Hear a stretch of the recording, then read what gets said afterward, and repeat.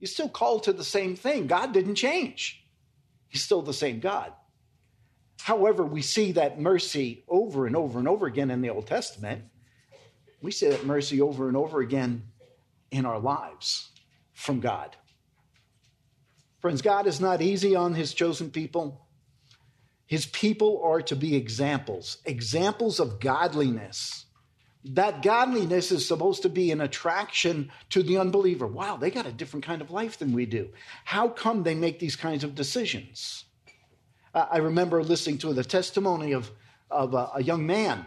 He was an undercover police officer, so he had this long hair and he had tats on him and a beard and all of this, and he's given me his testimony. And he said, yeah, I'm in my house and I'm miserable. My family is falling apart. I see this family across the street, and the wife is loving the husband, and the husband is loving the wife, and the kids are being obedient to the parents. And I got sick of it one day. This is what he tells me. And I went over there and banged on the guy's door. And I said, I want to know what you have. And the guy picked up his Bible and said this, come on in. And began to witness to him. Would that be for us each day where we would have our neighbors banging on our door saying, I want to know what you have. There's got to be something there. That's what the believer is supposed to be. It is to be a beautiful picture of what God has done in redeeming us. We have a relationship with the living God. We have a relationship with the Savior, and this is the picture we should be giving. We now enter into another illustration here of the chosen people of God. They are more concerned with self than with the Almighty. And folks, I hate to say it, but sometimes we are too. Sometimes we are too. This reminder that's here is a reminder of the infidelity of the Hebrew nation. And it should be enough just to have a rebuke. There should be just enough to have a rebuke for them to now get on the straight path, to turn their life into the straight way. Yet men practice evil. Yet men practice stubbornness. We all practice stubbornness. I used to joke that it was only the Irish who were stubborn, because I'm Irish. The Scottish, and the Armenian, and the Japanese. Okay? We can cover the globe. We're all stubborn, one way or another. But let's look at the passage. Zechariah chapter 7, starting in verse 8. Then the word of the Lord came to Zechariah. Thus has the Lord of hosts said, dispense true justice and practice kindness and compassion, each to his brother, and do not oppress the widow or the orphan or the stranger or the poor, and do not despise evil in your hearts against one another. Devise evil in your hearts. But they refused to pay attention and turned a stubborn shoulder and stopped their ears from hearing. They made their hearts like flint so that they would not hear the law and the words which the Lord of hosts had sent by his Spirit through the former prophets. Therefore, great wrath came from the Lord of hosts. And just as he called and they would not listen, so they called and I will not listen, says the Lord of hosts. But I scattered them with the storm wind among all the nations whom they have known. Thus the land is desolated behind them, so that no one went back and forth, for they made the pleasant land desolate. This is a warning, folks. As I look at it, it's a warning. Let me tell you this story. Many years ago, I was with one of our terrific missionaries out in their home nation, where they were giving out God's word. They were raising 3 children. This particular night, actually, I stayed with them. So it was every night that I'm having dinner with them. And we were sitting around their table, and their 3 or 4-year-old was fussing. Now, I know you've never had children that fuss, but sometimes missionary children fuss, okay? They had this 3 or 4-year-old. He was acting up a little bit. The dad looked at his son, and he said this, "Son, obedience brings happiness, and disobedience brings consequence." As you would understand, this 3, 4-year-old continued to fuss. Dad said to him one more time, son, remember, obedience brings happiness. Disobedience brings consequence. Continued to fuss. Quietly, the dad got up from the table, took his son into another room. Guess what happened? The son returned, and the dad returned, and there was no more fuss.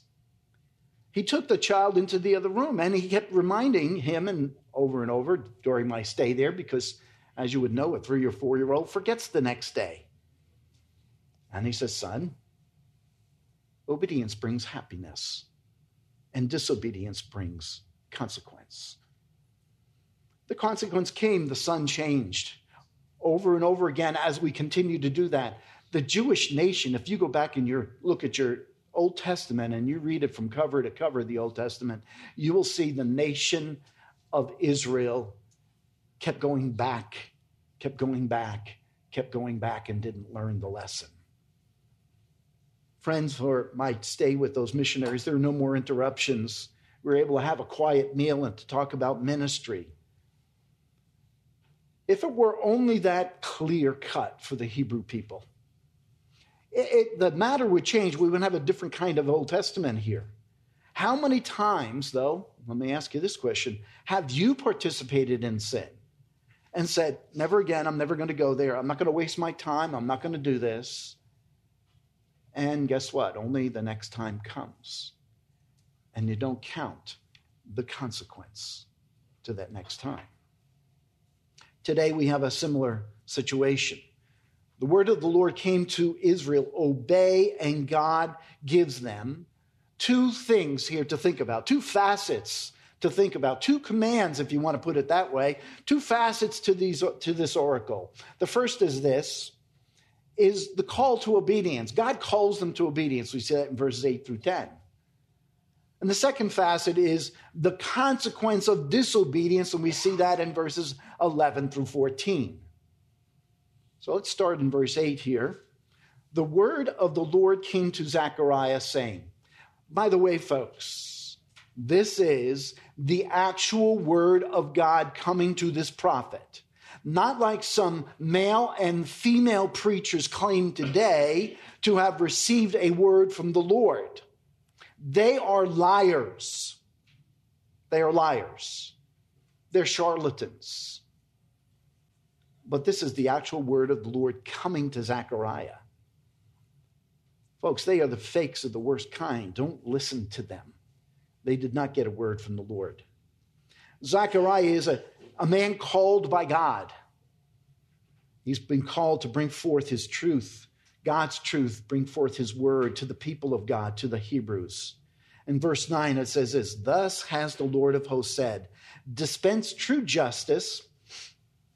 And I'm just going to insert something here. True justice could be true religion, true acts of religion, and practice kindness and compassion, each to his neighbor. So their religion was to be a truthful kind of religion. In a sense, what Zechariah is about to tell the Hebrews here in this, the same message that has been given to pre-exilic prophets over and over again, one after another. These are the positive things, okay, of one claiming a relationship with the living God is to be doing. These are the things we ought to be doing. And I got to say, folks, to a degree, we have to watch what we do on social media. We have to be careful about how outspoken we are sometimes on social media. We begin to hurt our brother, our sister, by some of the things that we say there with regards to even debates when it comes to religion and theology and all of those kinds of things. You have a problem with somebody, give them a call. Say, hey, can I talk to you? Can I sit down with you? The social media stuff is going to hurt the church. These are the positive things that one who is claiming a relationship with the living God ought to be doing. God calls his people to obedience in how they interact with people. Would you turn with me to Micah 6:8? And I just need to bring this up to you. This is an old Awana verse. When I originally learned it, I learned it in the King James, but I do want to read it to you in the New American Standard. And in Micah 6:8 it says this, he has told you, that is, God has told you, O man, what is good and what does the Lord require of you, but to do justice, to love kindness, and to walk humbly with your God. That's what God has called you. When he saved you, that's what he's asked you to do. To do justice, to love kindness, and to walk humbly with God. That's the mantra that's been given over and over and over again in the Old Testament. If you're a Jew, that's what you would be hearing all of the time in all of the various readings of the scriptures. What Yahweh is saying here, it's not about the fasts, by the way, going back to Zechariah. It's not about the fast that you have, the 4 times that you have your fasts.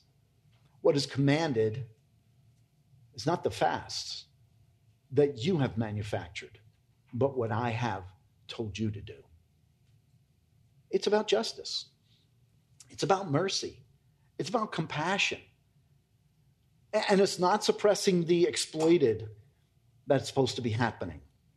There are people who are exploited, and we're not supposed to exploit them. Our God has created all men in his image, and we should not be taking advantage of others. It's basically what is being said here. Justice, the Hebrew word here, denotes the rights and the duties each party possesses. We all have rights and duties. But remember that I said duties as well. Somebody's forsaking duties, they should have a consequence. The task of righteousness is to render to all parties consistently this justice. Justice is for all, not a select few. And if it's for all, then it's going to safeguard happiness, comfort, and security. The Lord is calling his people to practice justice within their legal system. This is an indication that the society in the pre-exilic days was a corrupt system. Why would God have to speak to the issue? Because they're not doing it. Why are you told to do these things? Because it's not happening. What was happening is the Jews were manipulating the laws. They were taking advantage of others. That they were using this as a way of taking from others. Money, goods, time, whatever it may be. And folks, it was rampant.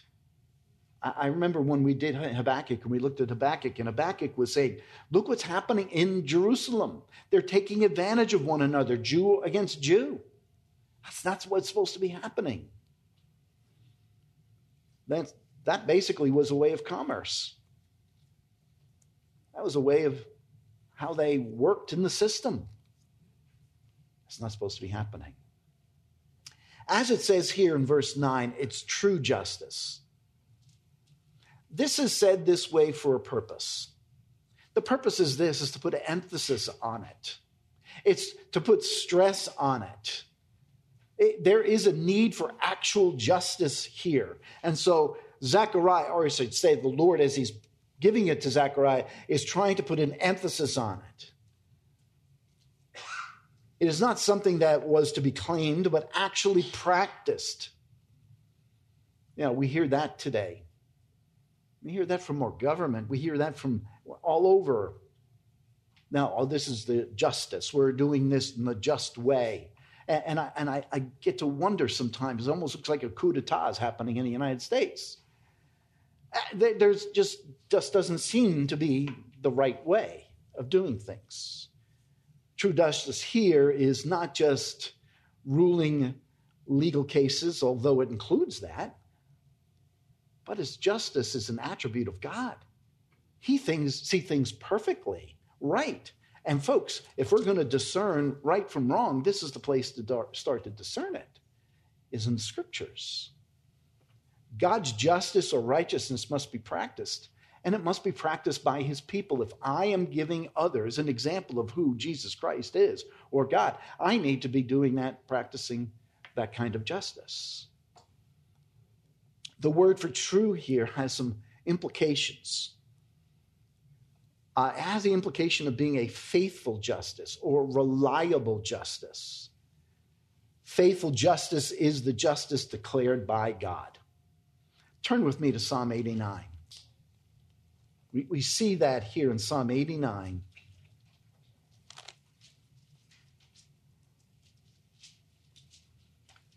This is about the Lord's covenant with David, and we see it in Psalm 89, verse 14.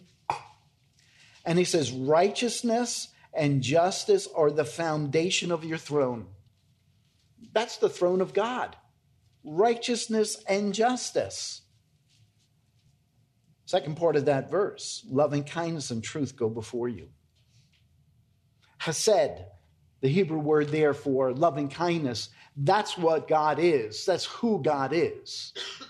And that's what we are to be towards others, is having that kind of justice and that kind of equity amongst people.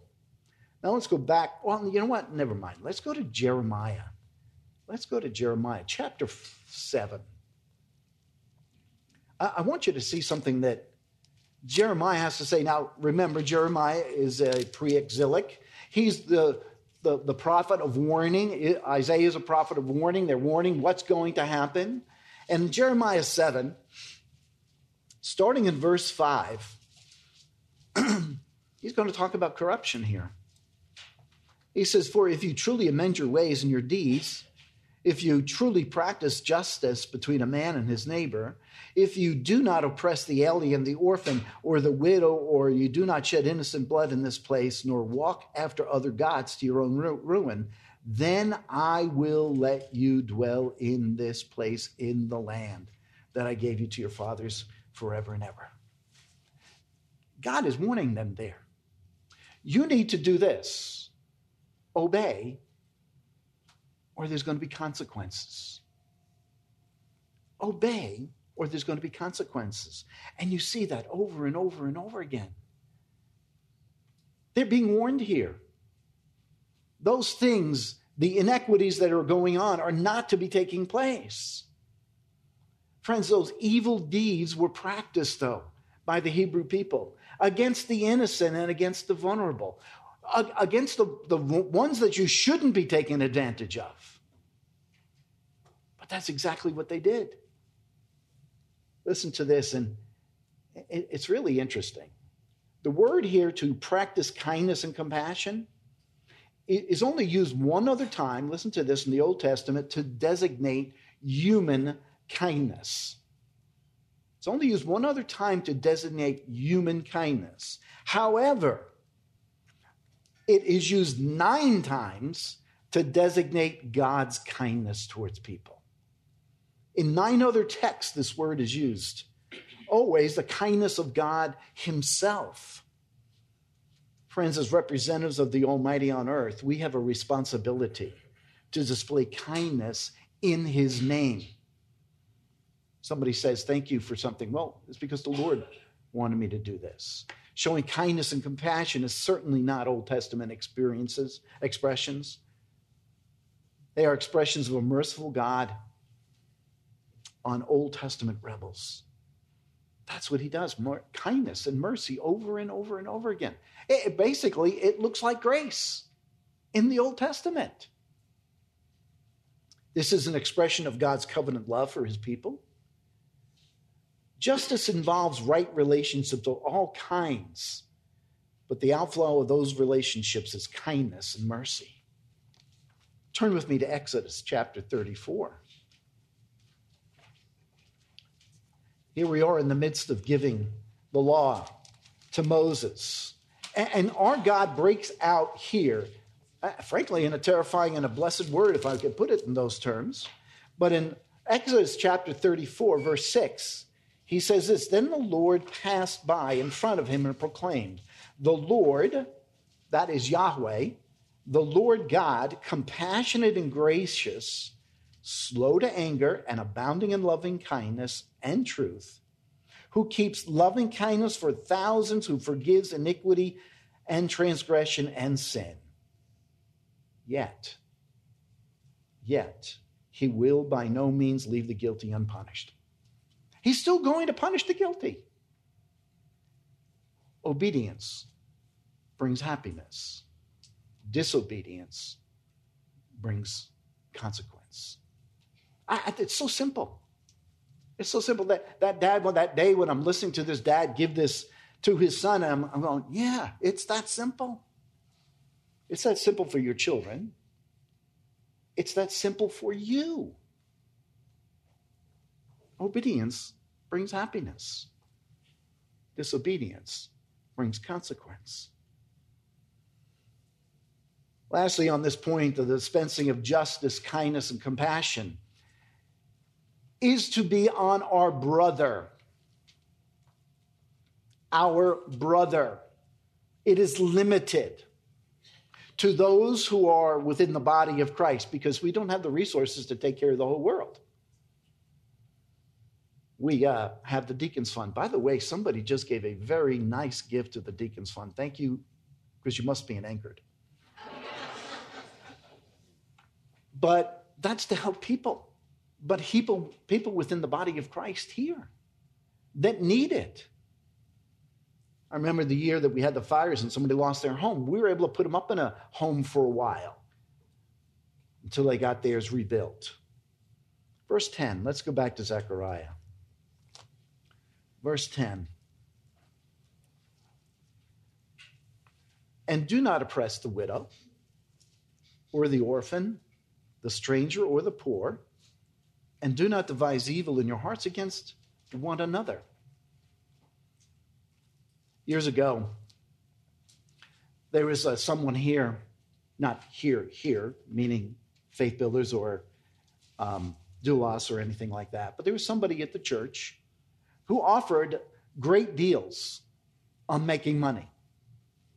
Actually, they came to me. And they said, Bill, all you need to do is put in $25,000. I was wondering where I was going to get it. And he says, you put in $25,000, and by 6 months, you're going to have back $50,000. Wow, that sounded great, didn't it? Sounded really good. And I said, where are you going to get the $25,000? He says, I'm using my credit card.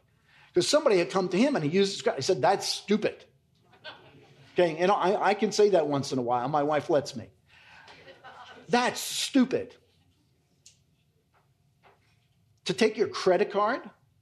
Well, 6 months was up. And I asked him, I said, so did you get your $50,000? He said, no. I said, what are you doing about the credit card? He says, I'm paying it off with my Social Security. I couldn't say anything then. Couldn't say anything then. Folks, there are no get-quick-rich schemes. You can't get it like that. Somebody comes up to you and wants to offer you something like that. Say, nah. I can't hear you. I can't hear you. You know, I like those three monkeys. Somebody gave me the three monkeys. You know, they'll close their eyes and their ears. Say, hey, get that monkey out with the ear. Close the ears. I can't hear you. You know, the oppression of people, you would never think anything like that would happen within the body of Christ, within the chosen people of God. But it is. And this is not the first time. We've had people try to come in and try to get other people's money. You see, where there is a lack of practicing truth, there is a lack of practicing mercy. Did you hear that? Where there's a lack of practicing truth, there is a lack of practicing godly mercy. The most mercy shown here is men's mercy, taking advantage of others. They don't think like God. They don't think about the oppression of these people. They think about how they can better themselves. God, through the prophet Zechariah here, is calling his people to remember the past from the pre-exilic prophets and calling them to obey the future. This is what you need to do in the future. These are specific people mentioned here. The widow and the orphan, you need to remember these things. These are the most vulnerable to be taken advantage of. They lack resources and means to withstand the oppressor. I remember when we had a widow who was here at the church, 3 children. Got her a job as a apartment person there that could take the rent, so she had her apartment paid for. Then somebody came along and wrote a check for those children to go to our grace school over here every year. And that was quite a bit of money with no tax benefit because it's to a specific person, and they did it over and over and over again. That's the way you treat a widow. That's how you take care of people. These folks here lacked resources. They lacked the means to withstand the oppressor. The oppressor was going to take advantage of them. And these are the most vulnerable of people. Beloved, the 10th verse here covers all areas of human willful evil. First, externally, do not oppress the widow. And conversely, internally, there is to be no devising of evil, no making up of evil, no planning of evil against another. No planning of evil to take advantage of them. Let's see if I can talk them into this. Let's see if I can get them to buy my product. Now, you know I was a salesman. I was a salesman here. And I could have taken advantage of that when I was here. No, I didn't. I didn't want to. I didn't let that happen. I know friends who sell certain products that can be used by all of us. They do not go around saying, hey, would you like to buy some of this? No. They're here for the worship of God, not to take advantage of others. We've seen the call to obedience on the part of the prophet Zechariah. Now we'll see the consequences of disobedience, starting in verse 11. The consequences of disobedience. Verse 11 says this, but they refused to pay attention and turned a stubborn shoulder and stopped their ears from hearing? Are you serious? What a wicked and rebellious people. Frankly, this is the worst picture of a 3 or 4-year-old, not like that missionary's child who did change. This 3 or 4-year-old is unwilling to listen to his father. This is the one who sticks cotton in his ears. This is the one who escapes the room and says, I can't hear you, I can't hear you. I like to look at it, it's like the give me in the Heisman. Stay away. Okay? That's the kind of person this is. And parents, if I can tell you, you need to start to train your children from a young age to listen.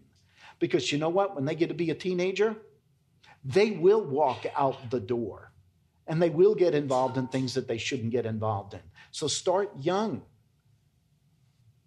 But that's what happens here for these Jewish people. This nation here, they refused to pay attention and turned a stubborn shoulder and stopped their ears from hearing.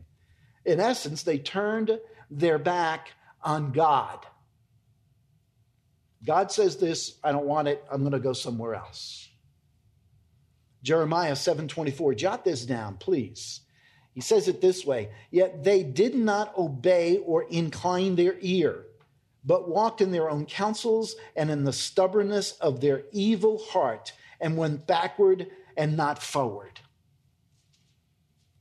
You know, I think I'm going to put this on a plaque in my office. I'm going to have my counselees read that. Are you going to go forward or are you going to go backward? You know what? I think I'm going to do that. Because that's exactly what happens. Their stubbornness of their own heart. They know better than the Word of God. They know better. This is a resistance here, folks. It's basically Zechariah calling them to repentance, Jeremiah calling them to repentance, and no, I'm not going to do it. I want to continue to do what I want to do. This is utter stubbornness in the face of horrific consequences. You know, I had the gospel given to me before I came to Christ. And I heard it and I said, everything that's there is true, but I don't want it. I'm having too much fun. I am so glad that God didn't take my life at that point. Consequence. This is utter stubbornness. This is complete willful rejection of God and of his mercy. Friends, if you're here and you're willfully stubborn against God, and you could be, by the way, you're willfully stubborn against God because you're not listening. You don't want to hear. Because you know there is a responsibility to what you do here.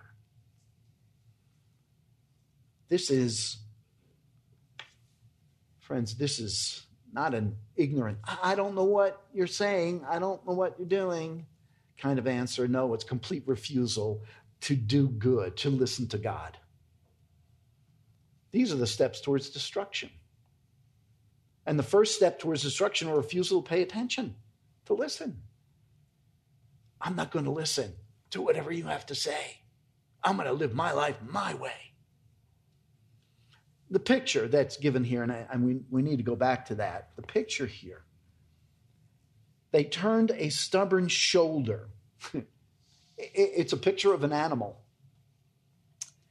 An animal that's trying to be yoked, or an animal that's trying to be corralled or whatever, and it's turning its shoulder like this. It doesn't want to listen. That's the picture that's being given here. These folks who are agrarian society would understand that. This is an animal that's refusing to be led anywhere. It's a donkey. That's what it is. It's a donkey. The owner wants it to go one way, and it's going to go the other way. And so, folks, that's the warning. Be careful. Be careful. Hear the word of God. And I heard this not too long ago. At Grace Church, we have plenty of information, and maybe I even said it last week. Got plenty of information. We've been listening to the gospel here for 50 years. Some of you have. Okay? 37 for me. Hearing it over and over and over. Plenty of information. No problem with information, right? Bible studies and special classes and all of that. Then there's inspiration, the Holy Spirit, and we see others that are partaking in the Bible and looking at it. No problem there either, I don't think, at Grace Community Church. But here's where the problem comes. Inclination. I want to do that. I ought to do that. I ought to obey. No, I just don't want to do that. That's hard to listen to that. And folks, in my particular position, I hear it over and over again. They may not say it to me in the office. I hear it when, we're still doing the same things. 20 years of a marriage and they're still doing the same things.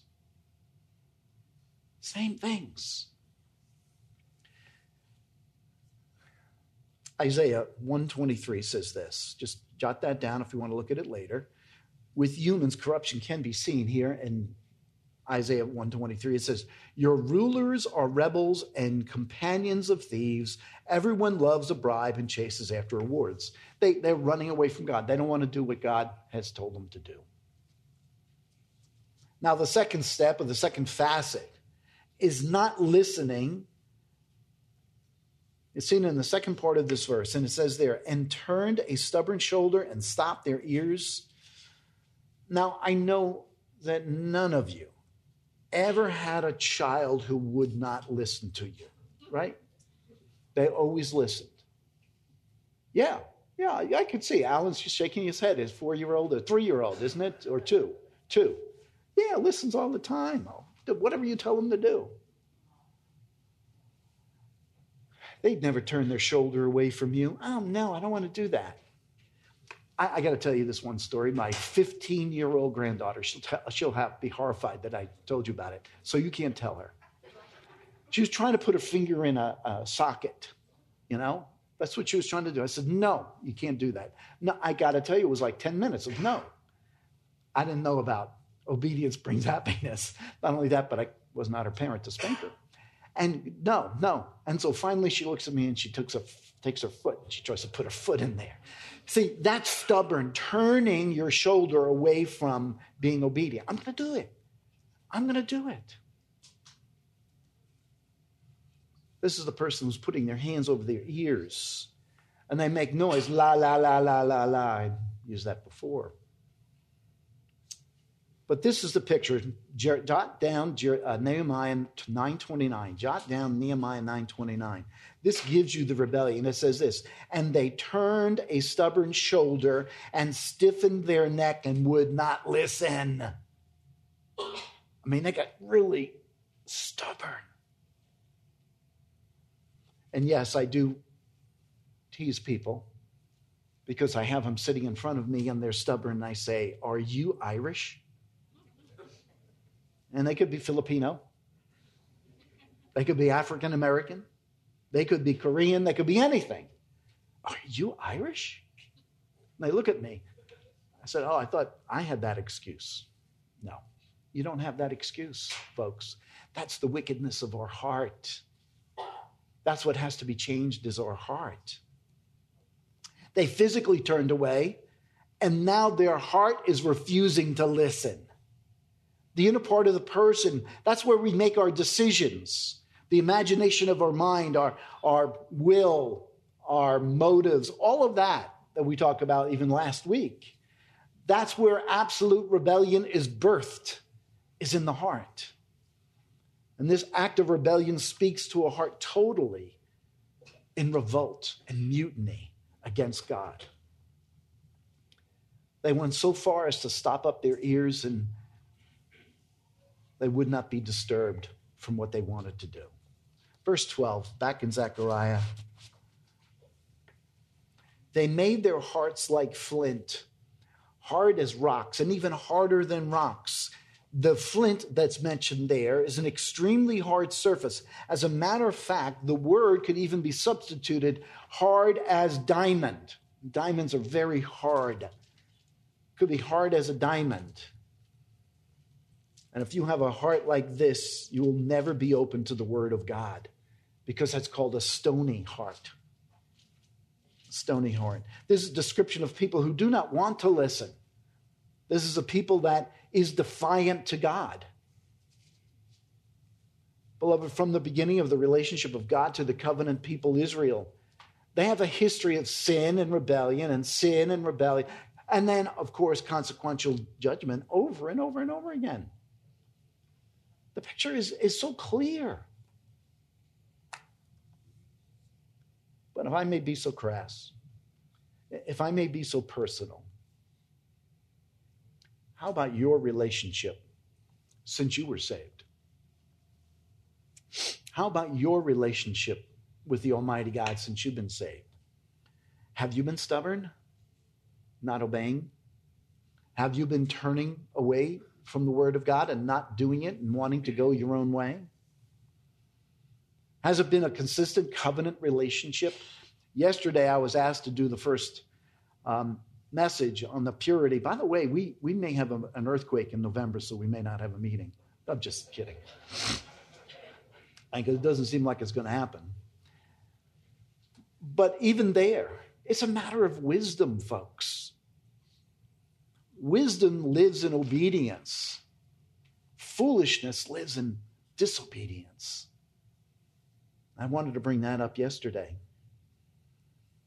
Now, why do I even bring this up? So that we do not become proud. We should never be proud, because you know what? We can fail at any particular time. 2 Corinthians just comes to my mind. 2 Corinthians chapter 5. You don't need to turn there, but it just came to my mind. And I want to remind you of it. 2 Corinthians 5:12. I'm sorry, 2 Corinthians 10:12. It's in there. Okay. It's 1 Corinthians. It's in here. I know it's in here. Therefore, listen to this. Therefore, let him who thinks he stands take heed that he does not fall. I've got it all together. I'm a Christian. I've been walking with the Lord for 12 hours. I don't have to worry about anything. Therefore, let him who thinks he stands take heed lest he does not fall.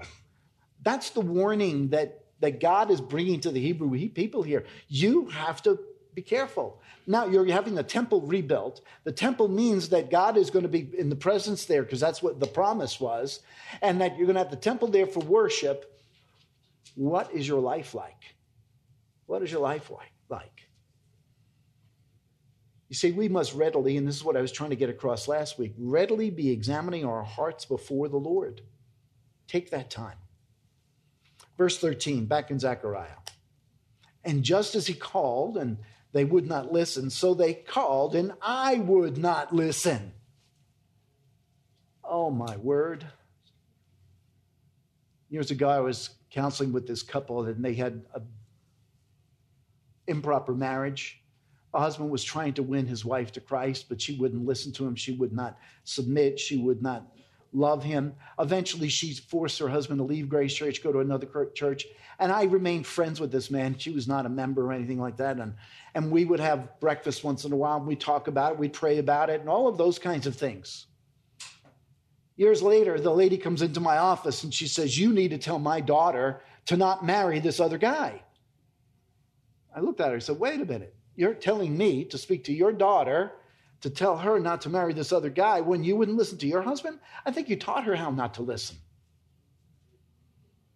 Am I correct? Yeah. There are consequences.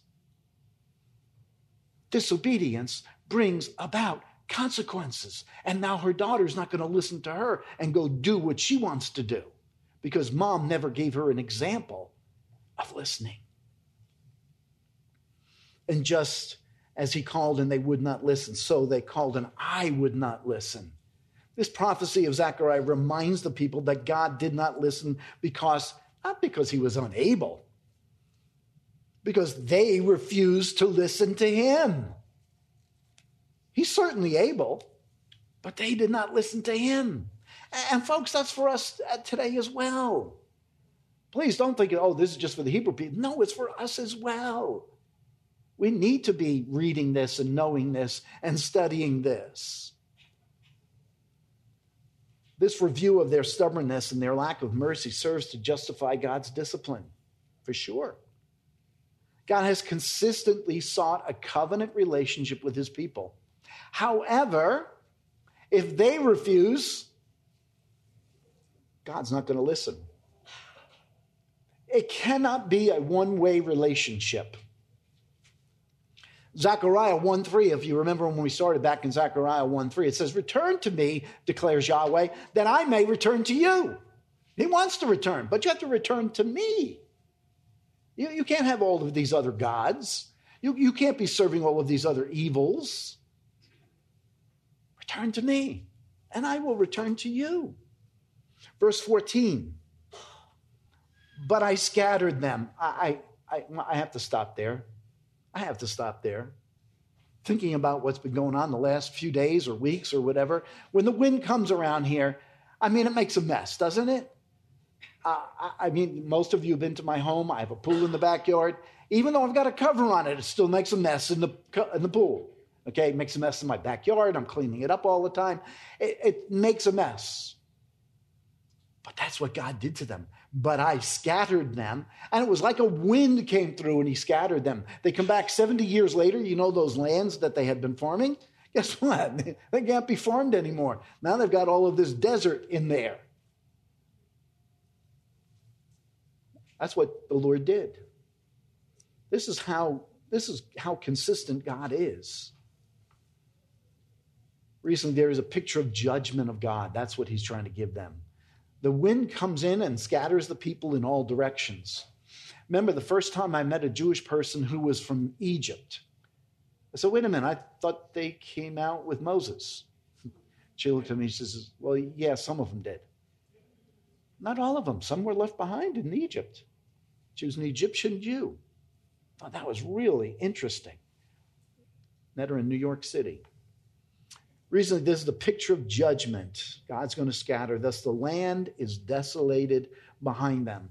And so I looked into this a little bit more. Do you know the lands in Israel were much more developed, even in those days, okay? That is pre-exilic days for farmland and all that, feeding all of the people. When they came back, those lands were destroyed. Prior to the captivity in Babylon, there were rich lands there in Israel. And they were settled by God's people, and they were used to feed God's people. The land was left desolate, not only of inhabitants, but also of those who would care for the land, because you need to have care for the land. And what happened is it went bare. Think about this. Let's say you had nobody living in the San Joaquin Valley for the next 70 years. What do you think would happen to those fruit trees up there? Or all of the other things? It would become bare.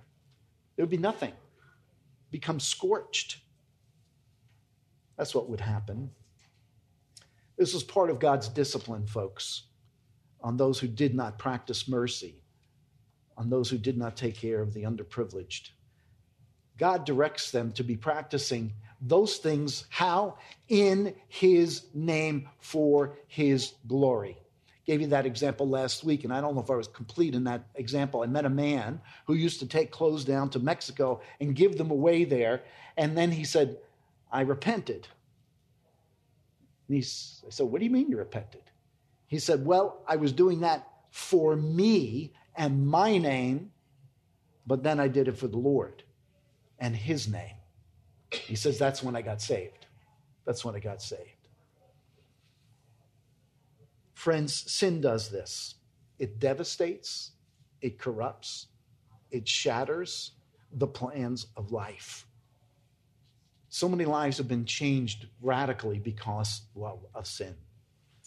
Well, the entourage from Bethel, this is where the first part of that chapter starts off there in verse 2, was looking for a simple answer. That's all they were looking for, was a simple answer about the legitimacy of fasting. They got an earful from the King of Kings and the Lord of Lords. They still have not received an answer. They have not found out is there legitimacy to their fasting. But they have learned so much, much more. Give heed to the things of God. Give heed to the things that God wants you to give heed to. Listen to the word of the Lord and realize there are consequences if you don't listen to those things. Sometimes we perceive our problem to be one thing, as they did here, when in essence it's really something else. It's their heart. They thought it was fasting, and God knew it was a heart not in harmony with his purposes. And folks, he knows that about your heart if it's not in line with his purposes. If it's selfish, if it's self-serving, self-centered, he knows it. Make sure that your heart is walking with God. Make sure you are in harmony with our majestic King. When I started this study of Zechariah, I didn't know it was going to get so personal. And it did. It has gotten very personal. It's in my kitchen all the time.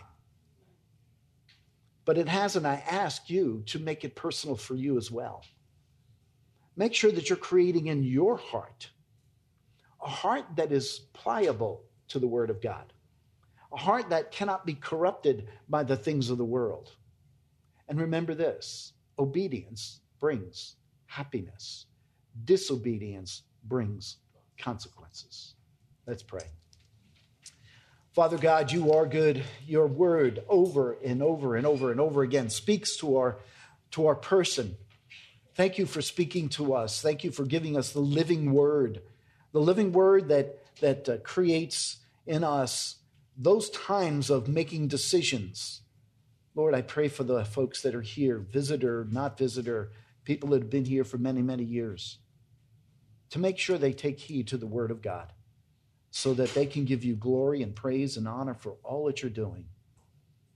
I pray for them, even as I'm away for this next week. We pray this in your name. Amen.